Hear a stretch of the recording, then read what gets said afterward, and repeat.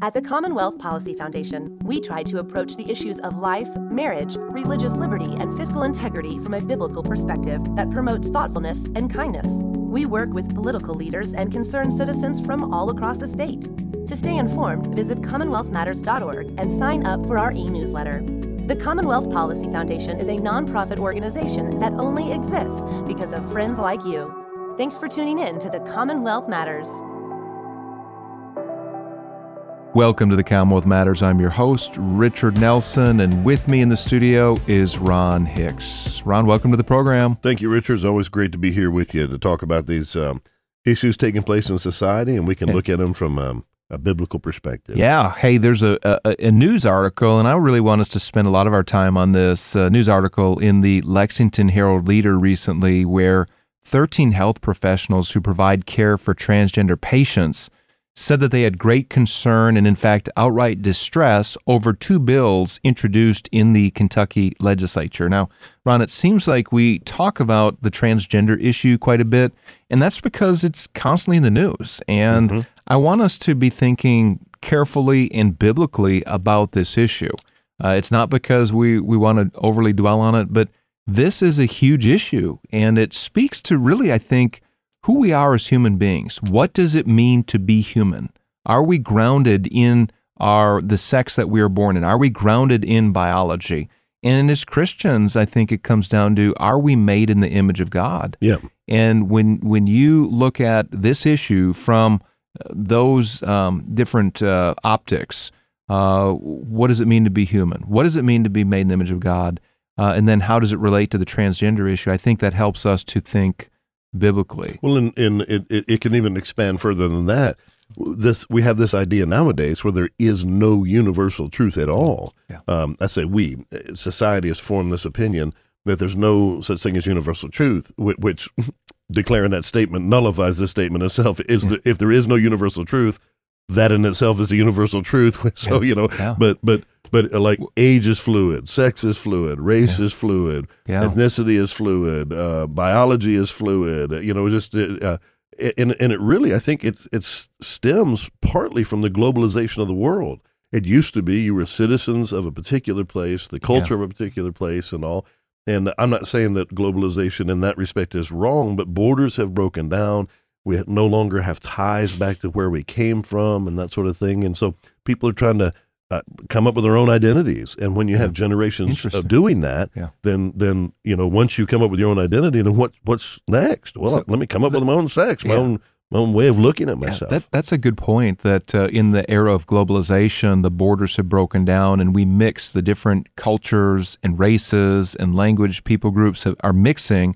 And so we're exposed to different things. But I would go a step further and say that the whole idea of truth has broken down. We live in a post-truth society, a postmodern culture where one of the phrases you hear often is, well, that's your truth. Right. But I'm going to live according to my truth. Right. And the truth is that there's one truth. Right. There's one reality, one truth. Now, we see things from a little different optic, a little different place. We've got different perspectives. But does that really mean that you can create your own truth or your own reality? Remember, not only are we rewriting our identity, we're rewriting our language. And when I say we, again, I'm talking about we as a collective society. And let me just back up a little bit.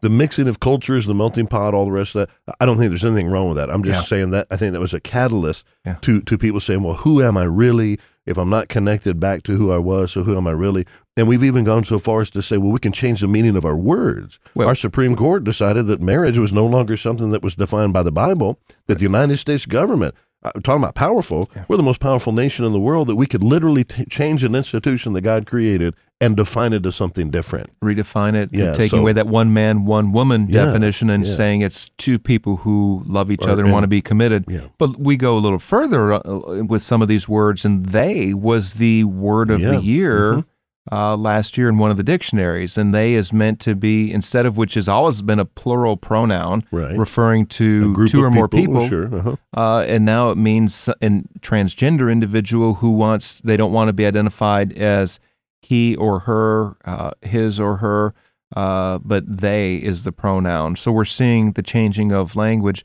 I want to double back to this article that I referenced, this opinion piece written in the Lexington Herald-Leader just a couple weeks ago, that medical professionals that were coming out against two bills in the Kentucky legislature that dealt with the transgender issue. Now, here's what they said about the bills, and then I'm going to unpack what the bills actually did. Yeah. So Senate Bill 114 is one of the bills. And they said that bill would create numerous obstacles to children's autonomy and self-care at school. So that's Senate Bill 114. House Bill 321, this group of doctors says, would actually threaten the lives of transgender children and take away the autonomy of healthcare providers and parents to consider all the options for their children's health. Now, that sounds pretty dramatic, but I want to unpack and tell you what the bills actually do. Senate Bill 114, they say, would create numerous obstacles to children's autonomy. That bill actually keeps boys off of the girls' sports teams. Mm-hmm. It preserves girls' high school sports. That was a long-fought battle back in the 1960s, and finally, at the federal level, Title IX created girls' sports. It said, if there are boys' sports, you have to offer opportunity for girls to compete in the high schools. And they have. And for a lot of girls, it's been great to have a volleyball team, a track team, other various sports, basketball. This bill, Senate Bill 114, preserves women's sports. But according to this group of health professionals, by the way, they said that they're not affiliated with the University of Kentucky. I'm guessing that they all have they work there, or there's somehow connected to them, but they say they did not represent University of Kentucky when they wrote this column. But according to them, Senate Bill 114 would create numerous obstacles to children's autonomy and their self-care at school. What does children's autonomy actually mean? I mean, it's great to be able to throw words around. Here's what it means. What they're saying is if a young boy identifies as a girl, you better affirm that young boy. You better allow him to join the track team or to use the locker rooms or whatever. And so the self-care would be if he wants to use the girls' locker room. That's right. Yeah. Now, this is extremely troubling because we just talked about words changing in a post-truth culture, right. And they're twisting really what's going on, not just changing words, but really more to the point is they're glossing over something and putting a radically different twist on it. I would say, Ron, that most parents in the Commonwealth of Kentucky would say, yeah, I don't think boys should join the girls' sports team. I don't think a young boy who identifies as a girl should be allowed to use the locker room. And yet that's where we are. Off of the air, you and I were talking briefly, and I shared a little bit of my frustration in that very, very few people are speaking to this. Right. Very few people are saying what is obvious to everybody. And it's not that they can't do it in love. I'm sure people could do it in love, but there's just a great fear. It's the emperor's new clothes sort of thing. You remember the story that where only a little boy had the courage to say that the emperor's walking around naked. Yeah. At the risk of being overly graphic, when I was a teenage boy, I took home economics because it offered me the opportunity to be the only boy in a class full of girls. Wait a minute. So let me interpret this. So Ron Hicks went to home ec in high school just to get a date. Well, to be in a classroom full of girls. Okay. And guess what? Yeah. We learned how to make chocolate chip cookies. Yeah. I could care less about what the guys thought. Yeah. And when they started teasing me, I'm like, okay, how many classes are you in where you're the only dude? Now, if they would have said to me, so your motives were less than I could care less how to sew and cook and all the rest of that. I want to be in a class with all girls. Yeah. And I'm no Don Juan, but I'm not Quasimodo either. And so it enhanced my social life. Let me just say that.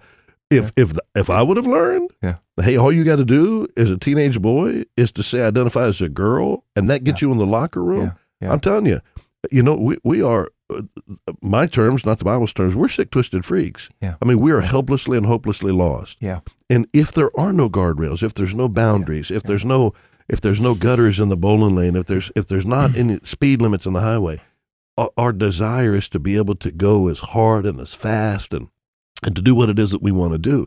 So when we start saying the things that have been reasonable in years past are we're just going to do away with all that and do whatever it is that you want to do. There may be, I don't know, 1% of people who may actually have a physiological, their hormones would test that they appear to be a boy and they're actually more of a girl. In those situations, medical intervention absolutely needs to occur. Sure. But just because somebody thinks that or they articulate that to allow them to do that, what about the rights of the little girls who say, that's a little boy? Yeah. That's a boy. I could care less what he thinks. That's a boy. Right. He's anatomically different than I am. He acts different. He's stronger. He's faster, and all the rest of it. I don't want him in the locker room with me. What about the rights of those girls to be autonomy and self-care? That's right. They have the right to privacy. They have the right to safety. The girls in their locker rooms have the right to keep boys out. And that has been understood for as long as we've been around, Ron. It's just a common sense thing. You've got a son who's serving the United States Air military, right? Yeah. Hoorah. So I'm sure when he was a little boy, there were times where you were out with your family. Everybody needed to go to the bathroom. Sometimes moms grab up all the children. Mom takes all the kids into the bathroom with her, right? You're out somewhere. And there's an age where it's no, you see a little toddler, a little boy go in the women's bathroom, you say, okay, mom's taking care of him. If a 13-year-old little boy goes in the women's bathroom, everybody's like, whoa. Yeah. But now all the 13-year-old little boy has to say is, no, I'm deciding whether or not I want to be a woman. So I'm going to, Ron, I actually had that experience not too long ago. I was speaking at Bowling Green City Council. It was last spring, actually, and there was a debate over the fairness ordinance that was proposed. Part of that fairness ordinance would have elevated transgender identity to a protected civil right, and there were some transgender people there. Well, I had to go use the bathroom, and in comes this person who looked female, transgender person that was there, and I'm in settings like that, and I'm in difficult situations where there's people on the far end of this, whatever spectrums, and actually the person we had a little conversation there, and I was done doing my stuff. I was at the sink, and I wasn't going to, was I a little uncomfortable? Yeah, a little bit, but this is where our culture is, and that's why we're talking about this issue, because this issue will impact, in one way or another, every listener who's tuned in right now. It will impact you in one way or another, whether it's in your school, whether it's in your neighborhood, in your church, your workplace. It's coming, and it's important for you to be prepared so that you can respond in the appropriate way. Ron, I want to pivot to House Bill 321. This is the other bill that the medical professionals came out against. This is the one they say is life-threatening. They said this is life-threatening. They say House Bill 321 would actually threaten the lives of transgender children and take away the autonomy of healthcare providers and parents to consider all the options for their children's health. What House Bill 321 actually does is that it prevents parents and caregivers of children to medically transition their children away from their born biological sex. In other words, you can't have a young boy who's fully boy. There's no genetic abnormality. There's no question that he's a boy. You cannot give them high doses of hormones to transition them to develop breasts or to change their facial features or to allow them to have sex reassignment surgery. Ron, we're talking about children. Children do not know better. Their minds aren't fully developed. They don't understand the lifelong impact that this kind of thing would have. Right. This was in your notes before the show, but I distinctly remember this. Remember there was a mom down in Texas had twin boys, and one of them, she changed his name, dressed him up like a little girl, sent him to school as a little girl. All again, father objected to every single bit of that. A little 7-year-old boy. Now, insurance companies who make billions of dollars understanding people, they say, we're not going to lower your insurance rates, the rates on your car insurance, until you're 25 years old, because your brain doesn't even really start to mature until you're 25. Most psychologists, psychiatrists now say it's closer to 28 years old.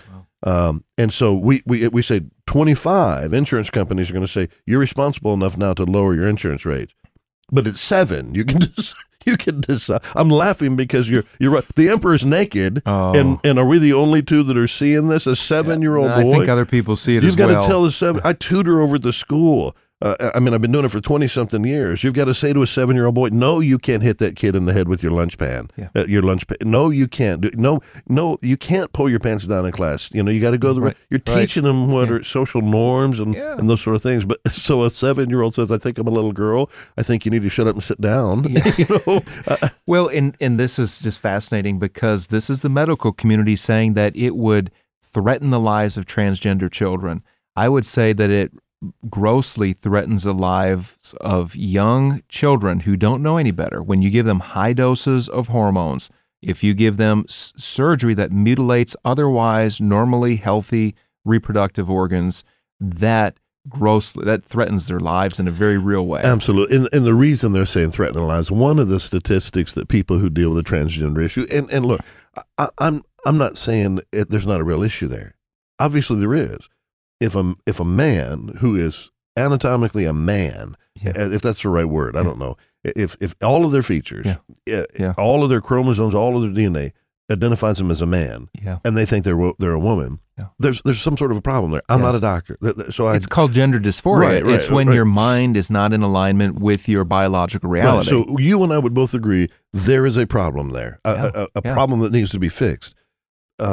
Society used to say, well, let's do what we can to be able to remedy it. There's this disconnect here that needs to be reconnected. And it seems like it's been so difficult to be able to find just that, not that magic pill or that magic therapy, but to find how to reconnect that it seems like the medical professionals are just saying, well, forget it. It's just too hard. So let's just say, okay, that's just who you are, and let's just speed them along so that things that we know that we can do, let's just get to those things. Now I'm not a professional, but I'm just saying it seems. What's contradictory, Ron, is that you have medical professionals that focus and dwell on the reality of science, the reality of biology. Those are fixed. It is fixed. If you have an XX chromosome, you're going to be female. If you have an XY, you're male. If you have certain organs, you're a male. If you have certain reproductive organs, it means you're a female. These are scientific and biological realities that are solid. Now, what's ironic about these 13 medical professionals up in Lexington is that they are siding with somebody's mental state, which is in flux. We change. You woke up this morning, you probably felt a certain way by noon. Yeah. Hopefully, after a little coffee, you're going to be more awake. Cold. You can probably hear it in my voice. Sure, but you're going to change throughout the day. Your mind today is different than it was when you were a teenager. Oh, absolutely. You have developed and you've grown. The mind changes sometimes. I like to believe it have. But look, you have these medical professionals that are siding with somebody's mental state over an objective biological reality. Well, let me play devil's advocate real quick, and we do this back and forth. So what? So somebody's biologically a male and they think they're a female. Why not just let them think that? Why not? What difference should that make to me? What difference should it make to my kids? What difference? Well, you're a pastor, so you know what God expects of us. We should love our neighbor as ourselves. That's a big principle, that it is not loving to let somebody continue down a path that's going to hurt themselves. Ron, you could say that you believe that you're a rock, or you're and that there's no purpose in your life, and that your life doesn't matter. And it'd be my job to say, no, Ron, you're a person made in the image of God, and God, you have potential, and you have deep inherent worth. And it's my job to say that to you because I'm to love my neighbor. If we see somebody struggling with their sexual identity, it's important that we hear their story, by the way. I'm not talking about we need to get out and lecture and browbeat and, push people around. That's not what it means to walk with Jesus. But we listen to somebody's story. We are compassionate to them. We also have an opportunity to speak truth into their lives. Absolutely. And one of the things that you hear is when people talk about the transgender issue, the gender, same-sex attractions, whatever what used to be called deviant behavior. I can't think of any other word. I don't mean that in any disrespectful manner. That's what it used to be categorized, and I don't know what the new term is now, so I apologize for that. It used to be where, okay, there's a disconnect. Let's do everything we can to help to repair that.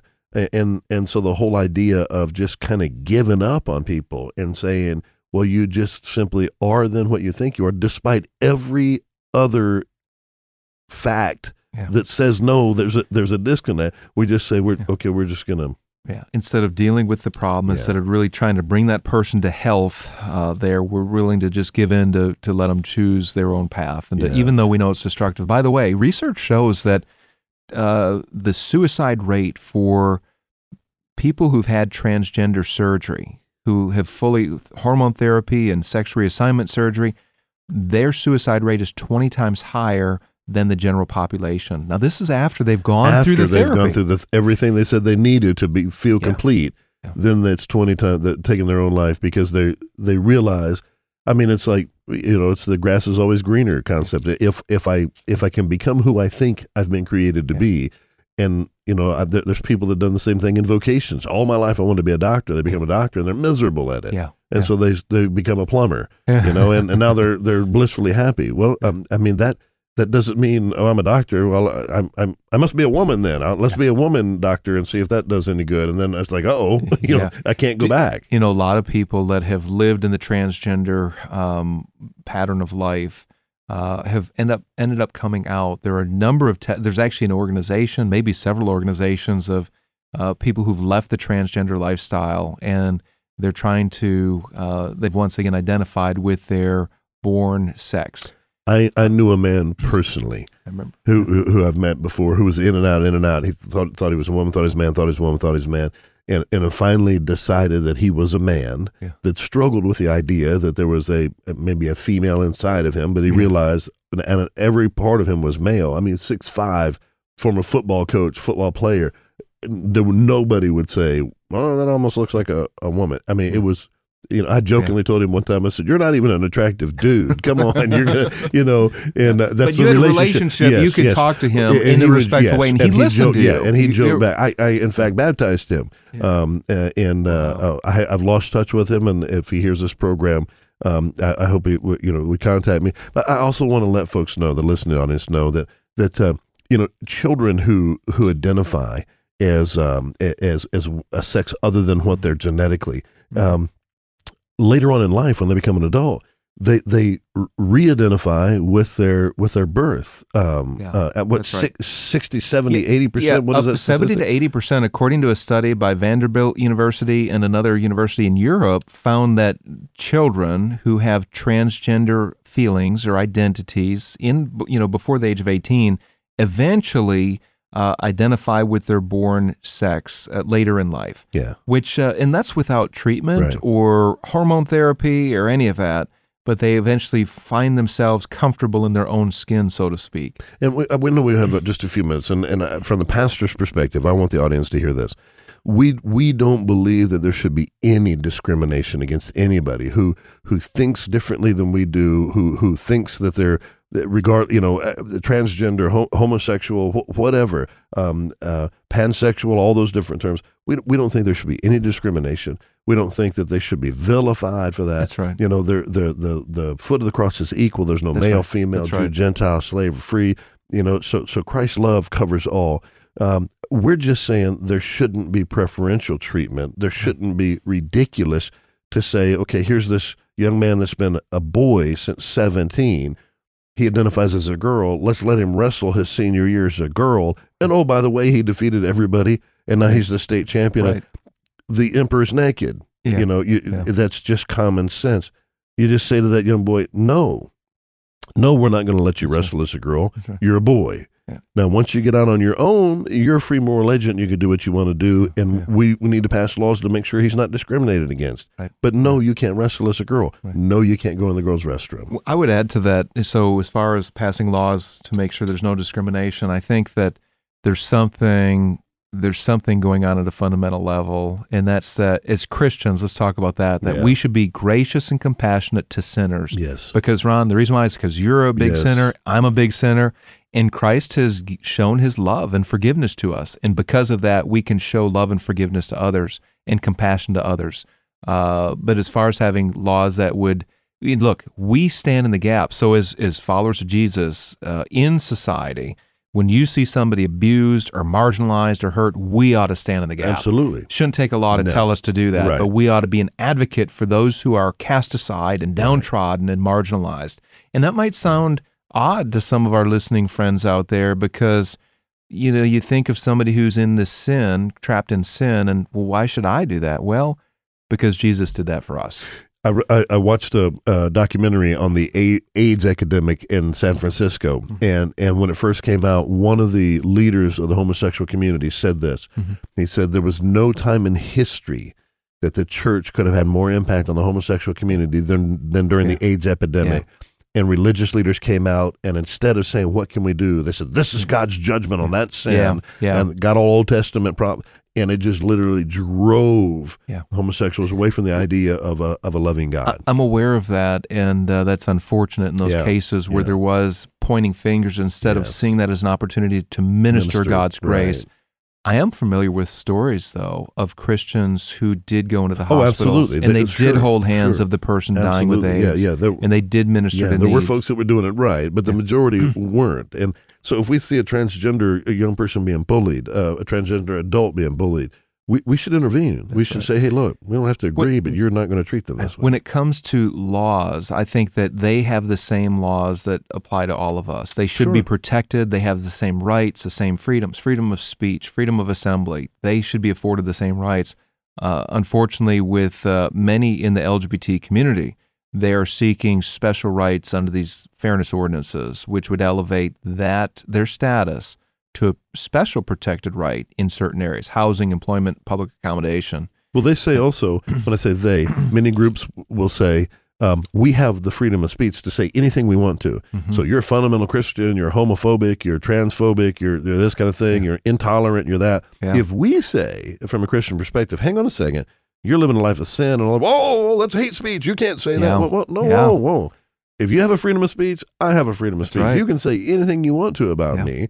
I can respond in love. Often we don't respond in love, but when somebody suggests, even in the First Amendment free speech, that I can say anything I want to, but you can't, you've infringed upon my rights, and the Constitution says you can't do that. And Ron, it's interesting you bring that up because that is a very real discussion that's happening at the university level. Some of the undercurrent conversations right now are, is it okay to call homosexuality a sin? Is it okay to say that transgenderism is still a disorder? Is that a sin? And in parts of Europe, it's viewed as hate speech. In Canada, it's viewed as hate speech to call homosexuality a sin. And if we care about our freedom of speech, I'm not talking about the freedom to beat somebody down and to throw them under the bus, but I'm talking about the freedom to articulate on this issue. If we care about that, we need to engage. Absolutely. So, Ron, with that said, this has been a tough topic, but a good conversation. And I hope you hear our love in the midst of that, because we truly love all people, because we were first loved by Christ. Amen. Amen. That's a good word to end on. Ron Hicks, thank you so much for joining me on the front porch. God bless you, brother. God bless you.